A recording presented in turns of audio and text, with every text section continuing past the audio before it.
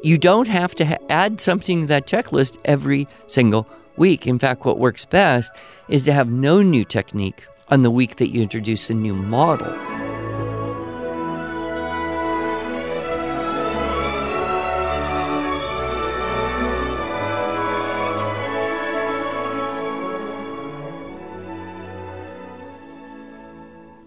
Hello, and welcome to the Arts of Language podcast with Andrew Pudewa, founder of the Institute for Excellence in Writing, or as many like to say, IEW. My name is Julie Walker, and I'm honored to serve Andrew and IEW as the Chief Marketing Officer. Our goal is to equip teachers and teaching parents with methods and materials which will aid them in training their students to become confident and competent communicators and thinkers.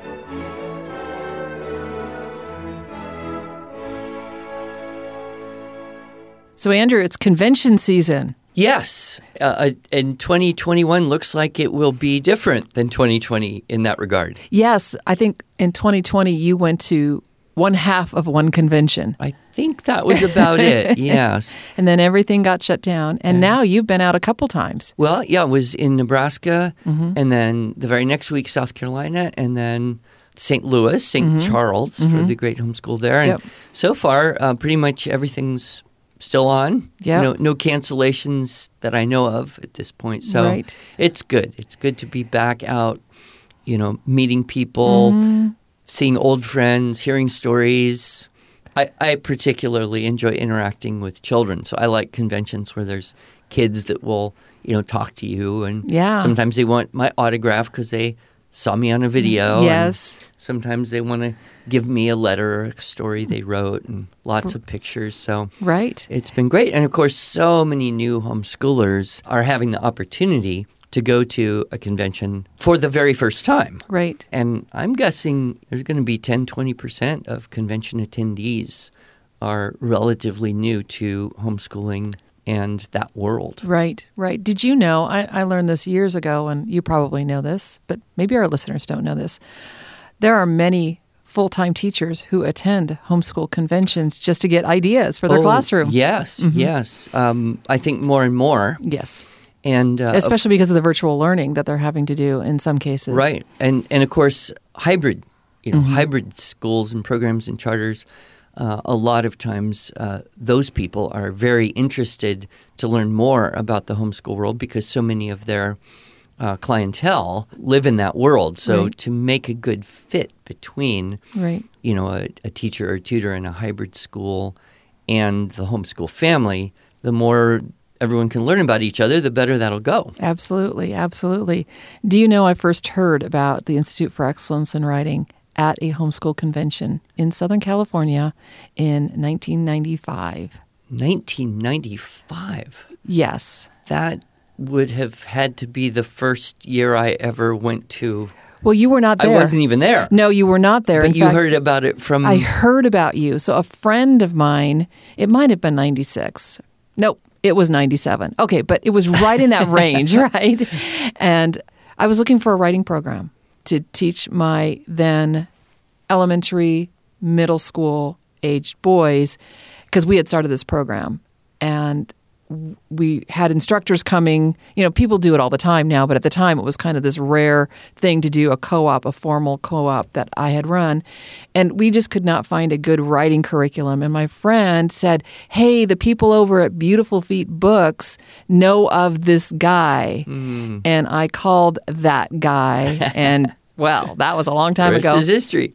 Right. But I do remember my son, actually, after a couple years, he was then in high school, helping you out at one of your booths. I'm not even sure you were there. Oh, I have a picture of it. Oh, you do? Okay. I do. Yeah. Yes. And so the IEW booth was much smaller then, Well, Andrew. that's what I was thinking. I don't really ever do the booth anymore.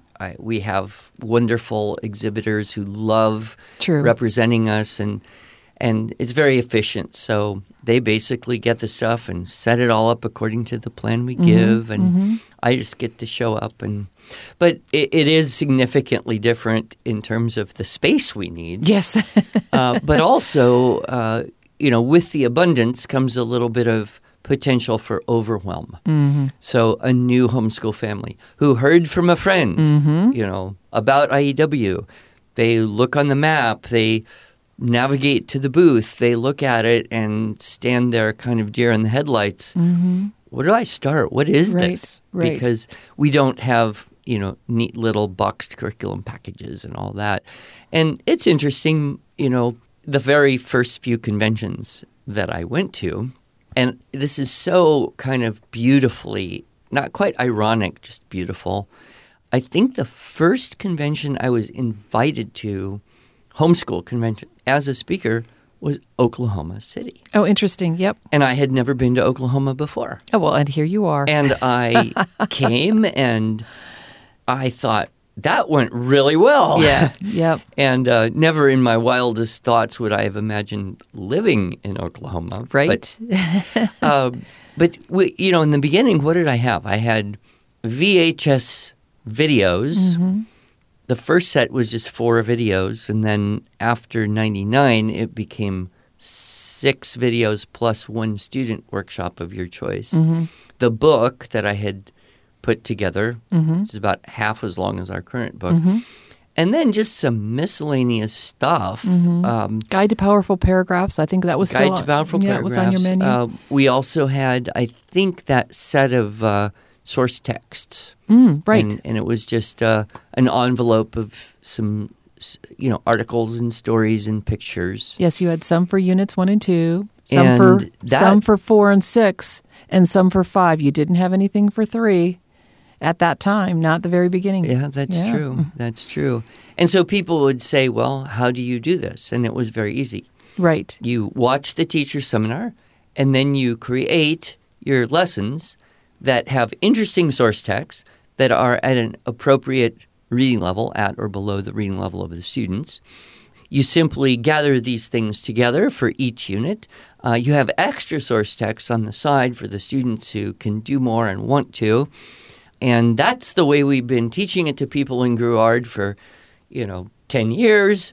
So you forgot the checklist. Yeah, they also need the checklist too. Well, yeah, they have to design their own checklist. So they design everything. Yes. But they know how. Yes, and, exactly. In retrospect, it's kind of amazing that with that minimal amount of information and help, there were so many people who were able to be successful. Okay, so this is me sitting on this side of the table as Andrew's talking about how easy it is and how many people were able to be successful. This is one of those rare times that I can't tell if he's joking or not because I know the truth. The easy was slightly sarcastic, but the successful people, that had to be true. Otherwise, we wouldn't have kept growing. If we didn't have parents and teachers out there doing it, there wouldn't be more people wanting to do it in the same way. But it wasn't until, I believe, 2001 that we had the very first of the theme-based writing lesson books. And that was the same time or shortly before, because Bible-based was the very first Bible-based writing lessons. Yep. These were lesson plans. That's originally what you called them, was lesson plans. This is going to help you plan your lessons to teach structure and style to your students. And the book was conveniently thin because it really only had 3 parts for each lesson. Exactly. The model is part of the unit structure. So each lesson would have a source text corresponding to the model, a little bit of practice for the stylistic techniques, and then the checklist that would add the new style techniques and correspond to the model. And that was about it. Right. No teacher's book. No teacher's book. No blanks already filled in. No vocabulary. No enrichment. None of that stuff that people so appreciate now. But it worked. It worked. Well, and then was it shortly after that or at the same time you produced the student writing intensive videos? That was right around the same time. And I had been doing it in the late 90s. I would just fly to a city and I would teach the kids Monday through Thursday, 4 days in a row, 2 hours and 45-minute class, 4 days in a row. And in the beginning, I limited to 12 students. And I remember the days of sitting in the hotel the night before, putting together, 36 binders and handwriting the tabs and being sure I had all the papers organized. Wow. And, I would spend hours the No day wonder you before. limited it to 12. Well, and then when I got confident, I went up to 18. And I think before I kind of quit doing that, I was in the 24 zone. Well, and of course, this is now about the time that you and I got connected because of that introduction at that homeschool convention. I picked up the phone and I called IEW, and lo and behold, Mr. Pudwa himself answered the phone. Yeah, and I said, will you please come down and teach my instructors and the parents that are a part of this program that I'm running. Oh, and by the way, could you teach some of these classes?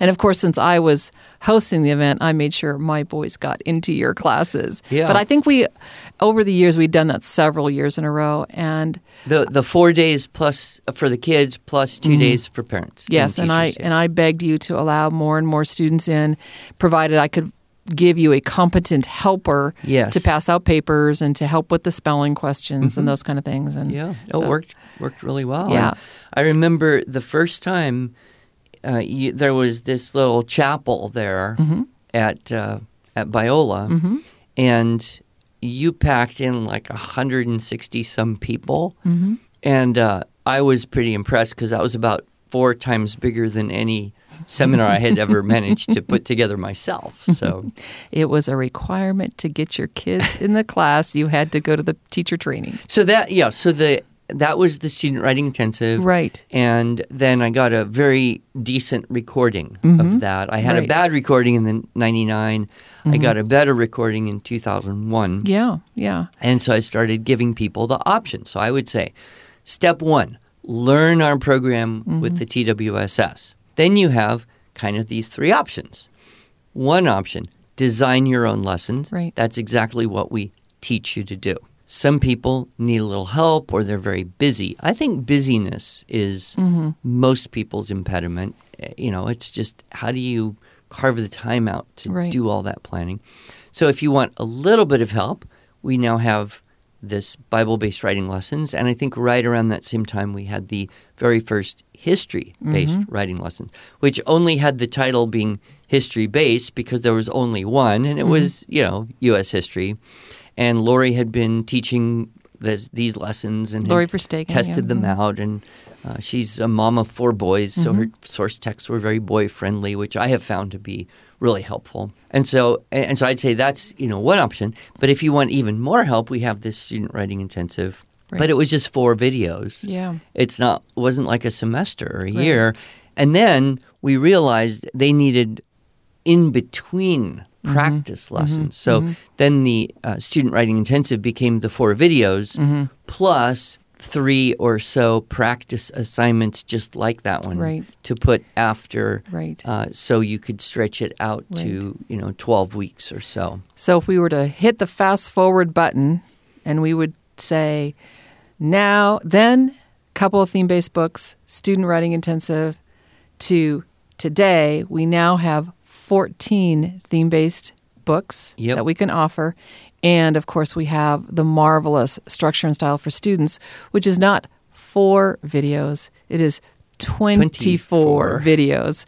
And I remember the day we knew we had to redo the student writing intensive and the student continuation because it was just old and dated and mostly unstreamable. Yeah, that was the big deal. And then because it wasn't done as a unified project, there were disconnects. It didn't flow through the units, et cetera. And I remember we were talking about redoing this, and I said, well, why don't we just do a whole year, like 25 classes? I about fell off my chair. I was ecstatic because that's exactly what we wanted to be able to provide our families to have a greater amount of success using our materials. Yeah. But, when I'm standing at a booth, and if I happen to be there when the new person who knows little or nothing about IEW walks up and kind of has that glazed over, do I even want to engage here? Right. I pretty much have the same conversation, which is, here's the core of what we do. Yep. Teaching writing, structure and style for adults. Yep. This is our flagship. Not only our flagship, it is unique to any other writing programs. So if you're having trouble teaching your kids, whether you're in a classroom or at home or in a hybrid school situation, it may be that the method that you're using isn't conducive to what you're working with. So try our method. Our method is very different. So that's the teaching, writing structure, and style. Well, the method is always very different than most of what anyone would ever find. Yeah. The other thing, and this is part of the elevator speech, what differentiates? Sure. Okay. I would always say, well, one thing is we focus on the teacher. We teach the teacher or the teaching parent or the tutor. We teach them first, the whole system. Then we can offer these varying degrees of help. So my little spiel that I have given for 25 years really hasn't changed much. You can do it yourself. You can get a little bit of help with a book. You can get a whole lot more help with the video. Right. I guess the thing, a few things have changed in 20 years.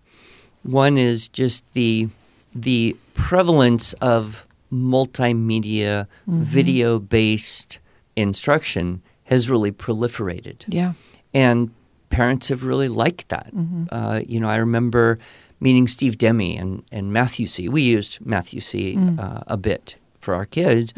And I remember meeting him, and he was one of the few people that had that video component. And so, he said, no, this is very effective because, the parents benefit from the added angle that comes from the video, and it's fun, it's engaging. And now, of course, you go to a homeschool convention, and there's video history and video music and video geography. And so we're just much more attuned to inviting, I would say, if you will, the experts into our homeschooling world through that very, I guess, controllable element of high-quality video. Right. And I never would have imagined, not in a million years, the power of video. People have said, well, picture's worth 1,000 words. Of course, that's only true if you could write 1,000 words about a picture, which is one thing we do help people do. Yes. But that being maybe the case, the video's worth 1,000,000. You cannot fit into a book all of the nuance and interactions and what Mrs. Ingham would call intangibles. Exactly. Yep. In that video experience. And every day we get testimonials, know, and I love the ones where it says, my son feels like he's right in the class. He talks to the screen. He raises his hand when you ask a question. Yep. I never would have imagined that response to something that seemed so kind of passive, if you will. So that's part of the magic of it. Right. And of course, I learned a long time ago, a live audience makes a whole lot better video than a studio video. Right. Technically, maybe the studio video has a few advantages, but there's nothing like talking to real people and getting real responses and then reacting to those real responses. Well, and especially for you, Andrew, because you are so relational. And that's why kids love to go get your autograph because they already feel like you are their writing teacher. And, I don't know if the word spied would be the exact precise one, but I have looked at video of some of people who would probably be considered competitors, although their system is very often so different it's not really. But I look at those videos made just with the camera, and I just think, wow, that is not as engaging. And I will tell you the truth. I have watched some of my own videos. Oh, you have? I don't like to. I know you don't. But what I enjoy about them isn't watching myself. What I enjoy is watching the kids. I know. And I know the kids who watch it at home also enjoy seeing, their peers on screen. Yep. So, but we still have the same option. Design your own lessons. Right. Buy a book and get a little bit of help, the lesson plans. You don't have to figure out what to do Monday morning. Or, go with the videos. And each of those has advantages and different costs associated. 100%. And of course, the cheapest one, and we don't have much time left here, and I will say that we're going to talk more about this when you do a master class for our premium members. Right. And that is designing your own lessons. That's obviously the hardest thing to do, but it's the most costly in terms of time, but not costly in terms of money. Right. But it also gives you the most flexibility in terms of dealing with a variety of ages and abilities. And when people are dealing with English as a second or foreign language, special needs circumstances, or even high talented, high aptitude, you might call gifted writer kids, those are the ones that it seems to be more valuable to be able to select the source text and adjust the checklists. So there are a few questions that you ask yourself when you're designing a lesson. What are those questions? Well, the first one is really easy. What unit is this? Exactly. Because you want your source text to fit Unit 2, where you take keywords from every sentence, Unit 1 and 2. So they can't be too long. The sentences can't be too long. Whereas with Unit 3, you have a lot more flexibility in terms of length of story. The guiding factor would be how much time do you have to read the story and talk about it. So while you could do Unit 3 with a one-page story, you could do Unit 3 with an 18-page story, right, or a whole book. But how much time do you have? Right. And many of our theme-based books are being used in co-ops and groups like Classical Conversations or Aquinas Learning. They're being used in hybrid school situations where the teacher's time is limited. And even in full-time classrooms, they are being used as well. Exactly. So keeping the stories appropriate to the content. Then Unit 4, you get into that funnel, and so you want to start kind of gradually. Okay, here's something with 15 facts. You get to choose 6 or 7. And then maybe the next Unit 4 assignment, well, here's something with 2 paragraphs. Each have about 20 facts, and you're going to write 2 paragraphs, and each of them have 6 or 7. So now you're limiting skill. And, selecting the source text to meet the unit. Unit 5, pictures, so find pictures, draw pictures, get people to draw pictures. That's fun. And then once you hit Unit 6, then that initial period of let's use something like what we used to use primarily was the mini books. Right. So some source texts that are contrived to have overlapping information so you can show kids and do together with them source outlines, fused outline, final paragraph or paragraphs. And in some ways, those source texts, well, in a lot of ways, those are the hardest ones to write because of what you identified. There has to be overlap for Unit 6 to work. Right. But if you can do a couple Unit 6 projects with contrived source text. Exactly. Then when you say to the kids, okay, go get your own sources. Right. Hit the internet, hit the library. They know so much better what to do with those. Right. In fact, I remember, I think it was Year 1 Group A, and we finally took the plunge and said, okay, go get your own sources. I was a bit nervous. They weren't controlled like the contrived source text I had been providing and working. They all did so well. I remember just thinking, wow, that was a perfect runway for them to have success. And, of course, we've seen that in all the other groups and beyond. I was just a little worried about that, youngest set, grade 3 to 5. The second question I ask myself is this interesting? If it's not interesting, is it important enough to display something that might be more interesting? And I do notice that if you can see the kids kind of get that little spark after the first couple sentences of a source text, they're there. They're with it. They're engaged. They're like, wow, I didn't know that. That's cool. If you can get a kid to mentally say, that's cool, then everything goes better after that. I loved watching their kids' faces for when we were shooting the videos. As you were passing out the source text, they were eagerly pre-reading it before you got around the room to get them all those papers. They knew it was going to be something interesting. Is it going to be cool? Yeah. I think the one that surprised me that we came up with for Year 1 Level B was the coconut crab. Oh, yes. source text for Unit 6. Yeah. And I ended up in 2019 doing a tour of the country, taking selected lessons from the SSS and doing them just a one day, one class, Right. 2 hours, 2.5 hours. And so I taught through that coconut crabs many times. And it's so funny, I did it once when we recorded it, and then I kind of forgot about it. And then I revisited it, and I thought, these are cool. Yeah, These coconut crabs are just really interesting, and Right. you don't know about them or hear about them. And Right. they're big and colorful and have Yeah. weird behaviors.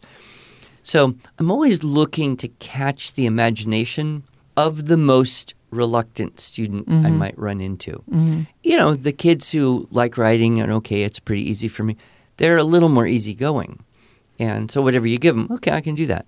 But the ones who don't really like the whole process, if you can catch their imagination, then it just goes so much better. Yep. Same with poetry. Yeah. You could take a poem. It's a beautiful, great poem, but it doesn't catch the imagination of the child like a poem that has some humor or some drama or maybe a little storyline. And so that so that's the second question I would ask myself. And the third question? The third question would be, how does this source text lend itself toward the stylistic techniques? Okay. And I'll give you a simple example. I have noted that I like to have a source text that allows, when possible, me to use a couple of the banned verbs when we introduce that temporary idea of disallowing certain words to force them to look on a list for another one. Right. Well, the one that's the easiest is the word said. So if I can time it and I say, okay, I want to be introducing strong verb when I have a source text where people are talking, Right. right? Then that's going to be easier than if I have a source text where it's more encyclopedic and there's no real opportunity for conversation. Right. So depending on the age and aptitude of the students, you might get to strong verb in Unit 2 with the high schoolers. Right. So you want an Aesop fable where characters are talking. You might get to strong verb in Unit 3 with younger students, maybe level B or maybe level A. So that's going to be a convenient match. So I'm always looking at a source text and thinking, when this thing goes into a keyword outline, and that's a good thing to do, is take a little time and try to keyword outline the source text that you have selected or created and see if it works for you pretty easily. If it doesn't, you don't want to go throwing that to kids and then have everyone frustrated. And then as you're looking at that, say, okay, so I'm on strong verb. So where are some sentences that are going to need some verbs? What are those verbs? Can we add one to the banned list so that we can talk about it in that context? Yep, exactly. Yep. And that goes with all the style techniques, ly, who, which, strong verb, because, clause, quality, adjective, when, while, where, since, of, although. Certain texts just fit better with those techniques. And then once they've got the hang of it, then you don't have to be so careful a second year or third year through. But that initial introduction goes so nicely when the style checklist expansion and the source text and the outline from it kind of fit together. And that's just a little bit of planning. Good. Any other questions that you ask yourself when you're doing lesson planning for a new lesson that you're going to teach? Well, what's my backup in case this flops? Sure. Like any good teacher. With our theme-based books, I know that Lori Verstegen, she tested all of that stuff with classes she was teaching. I have taught through several of the theme-based books myself and had input on revisions that we made. Narnia, I taught that through to see how that went. A couple others. And we're kind of in a process of constantly trying to make these things more consistent so there's less potential for confusion in terms of what do you do, first, second, third, fourth through the year.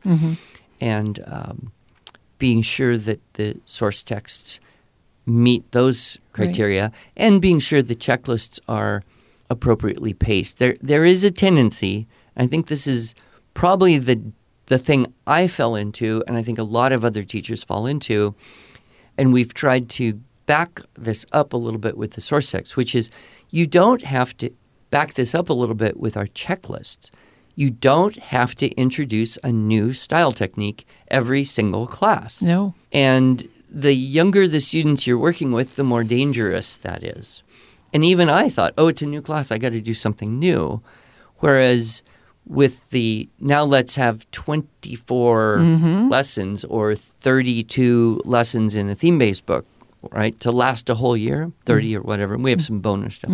But you don't have to add something to that checklist every single week. In fact, what works best is to have no new technique on the week that you introduce a new model. Yep. Just practice what you learned and do a couple like that. Then once the model is familiar, okay, now maybe we squeeze in the next style technique. Right.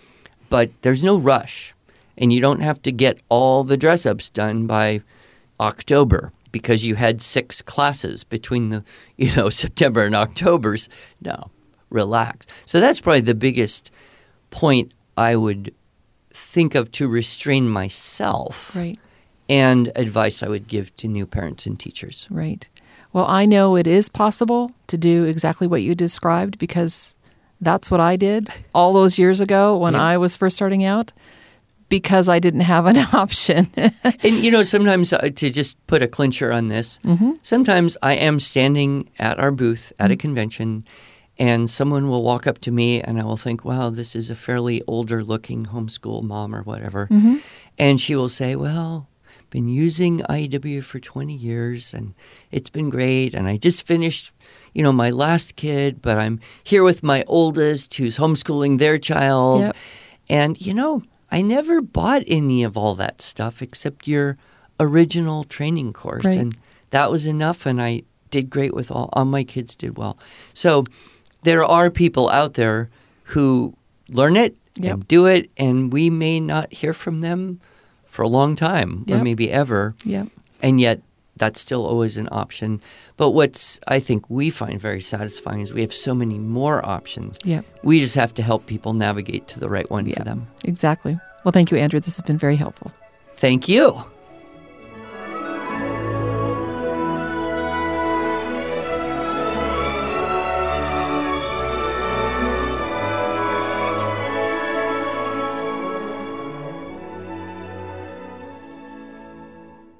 Thanks so much for joining us. If you enjoyed this episode and want to hear more, you can subscribe to this podcast in iTunes, Google Play, or Stitcher, or just visit us each week at iew.com/podcast. Until then, on behalf of Andrew Pudewa and the team at IEW, I thank you for allowing us to partner with you on your journey toward better listening, speaking, reading, writing, and thinking.